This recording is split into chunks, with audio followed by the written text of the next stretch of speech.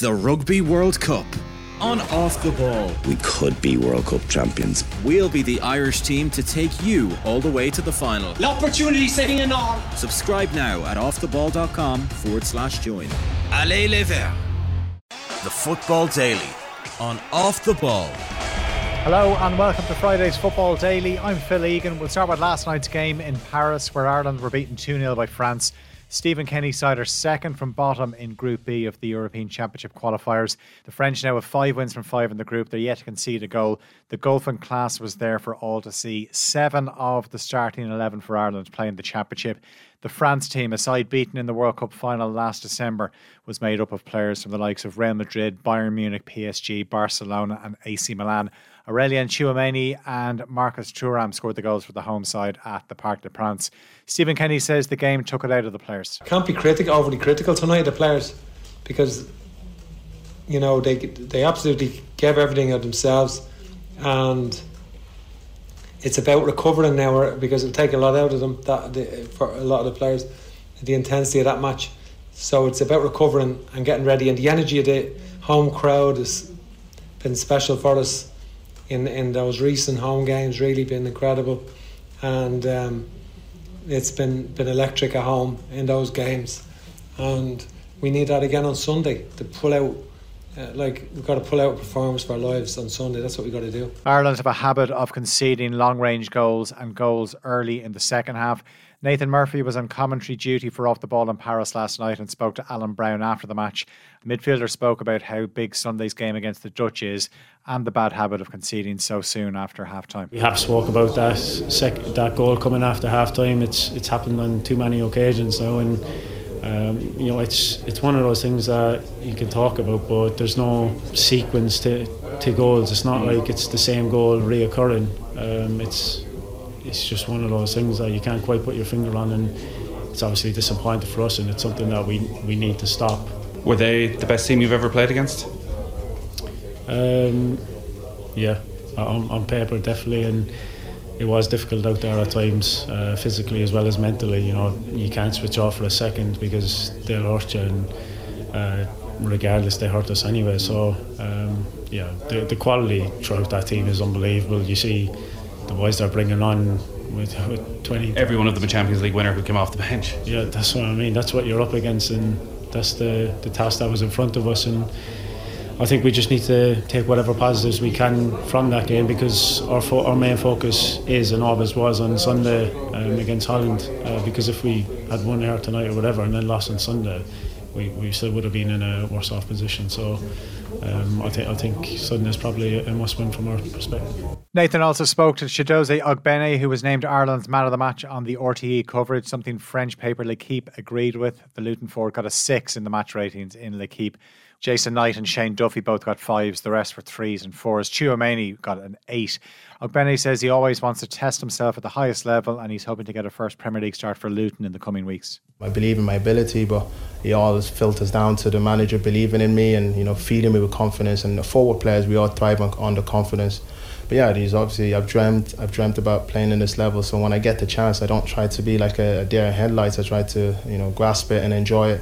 And that's what I tried to do today, just test myself. I know we've watched clips of the left back, but I want to test myself today to see where I'm at in my level. But in terms of the club level, I think it would be arrogant of me just to say that I should be starting. I think the team that we have in Luton is a phenomenal team, obviously a team that won playoffs and I wasn't involved. So I'm going to buy my time. The manager keeps talking to me and things I need to improve, and just soak in as much information as possible and just be ready when my chance comes about. Former Dundalk boss Vinnie Perth was in studio this morning for Off the Ball breakfast to look back in the game. He feels the players didn't take enough risks with the ball. Are France at home going to be overly worried about Ireland? No, of course not. Call a spade a spade.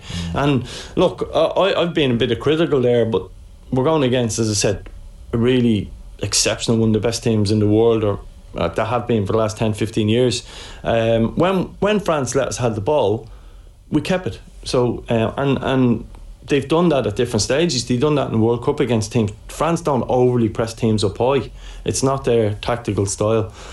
So what we do under Stephen Kenny, as opposed to, say, Trapattoni or Mick McCarthy, is we now have ability to keep the ball, and that pleases some of our fans. Some people would say, oh, at least we're keeping it. least we're keeping it. It's why some of the old pros get a little bit gone, you know, they get tick over these comments, because they would say, well, go and have a go and take a few risks. And I would say to you, we're not taking enough risks. Like, I think Josh Cullen in the whole game passed the ball to Adam Edith twice, and that's our deep line midfielder who's meant to be the one to get us going playing. And both of them, I think one maybe in our half and one in their half. Former Shelbourne midfielder Stewie Byrne was also part of the off-the-ball commentary team in Paris last night. He says it's a major concern that some of the younger players haven't built on some early promise in the underage setup. We've gone through this process in the last 3 or 4 years of getting quite excited about certain talent coming through from the 21s and so on and so forth, and it hasn't transpired. That's a worry, you know. Talking with like Troy Parra, Aaron Connolly came on, hasn't been around for 2 or 3 years, like, you know, and you're kind of wondering what's going wrong that these players aren't continuing in that development arc, you know. That's got to be a concern. Like, and I can list 3 or 4 other players as well that have been on that. Yeah. That have been on that. We don't seem to be able to gradually, consistently bring players, you know, through from, you know, to a higher level, and that's a worry. Attention now turns to Sunday's game against the Netherlands at the Aviva Stadium, and Enda Stevens and Will Keane both picked up injuries last night, but Matt Doherty will be back this weekend after serving a 2-match ban for the red card he picked up away to Greece. The Dutch are second in the group thanks to last night's 3-0 win over Greece in Eindhoven. Martin de Roon, Cody Gakpo and Wout Weghorst all scored for Ronald Koeman's side in the first half. Elsewhere last night, Northern Ireland lost 4-2 away to Slovenia in Group H. Michael O'Neill's side have now lost 4 in a row and are second from bottom with 3 points. So qualification is pretty much done and dusted for them. They have a trip to Astana this weekend to take on Kazakhstan on Sunday. More qualifying action tonight. Scotland can make it 5 wins from 5 in Group A. Steve Clarke's side are away to Cyprus, who are yet to register a point. A win for Scotland and a win for Spain away to Georgia this evening would mean a draw between Norway and Georgia on Tuesday would be enough to send the Scots to the Euros. The Ireland under-21s start their European qualification campaign in Cork tonight. Jim Crawford's side take on Turkey at Turner's Cross at 7:30. Norway, Latvia, Italy and San Marino are the other teams in Group A. Ireland were so close to reaching a first major tournament at under-21 level in the last campaign, but they lost on penalties to Israel in their playoff. Leaders Galway United will look to continue their push for the League of Ireland First Division title. John Caulfield's side have a 15-point lead at the top ahead of tonight's clash with Bray. Elsewhere, second place Waterford are away to Finn Harps.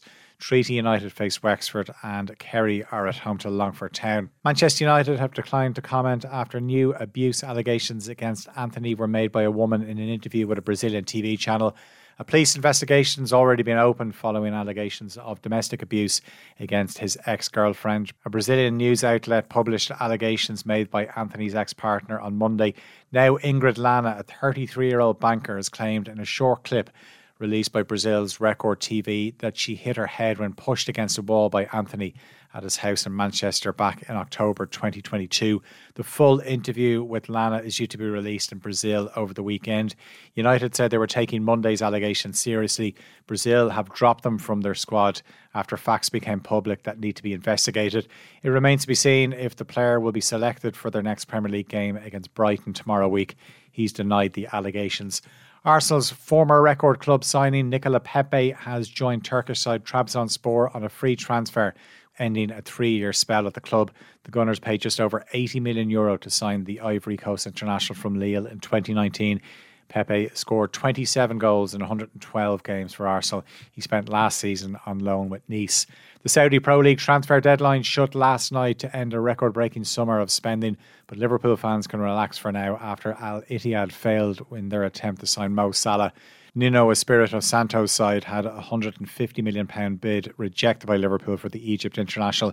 It was also reported the Saudi club put in a world record bid of £215 million for Salah. And Nottingham Forest captain Joe Worrell has signed a new 2-year contract extension with the club, which will keep him at the City Ground until the summer of 2026. Worrell helped Forest win promotion back to the Premier League last year. He's played in all 4 Premier League games so far this season. The Football Daily on Off the Ball.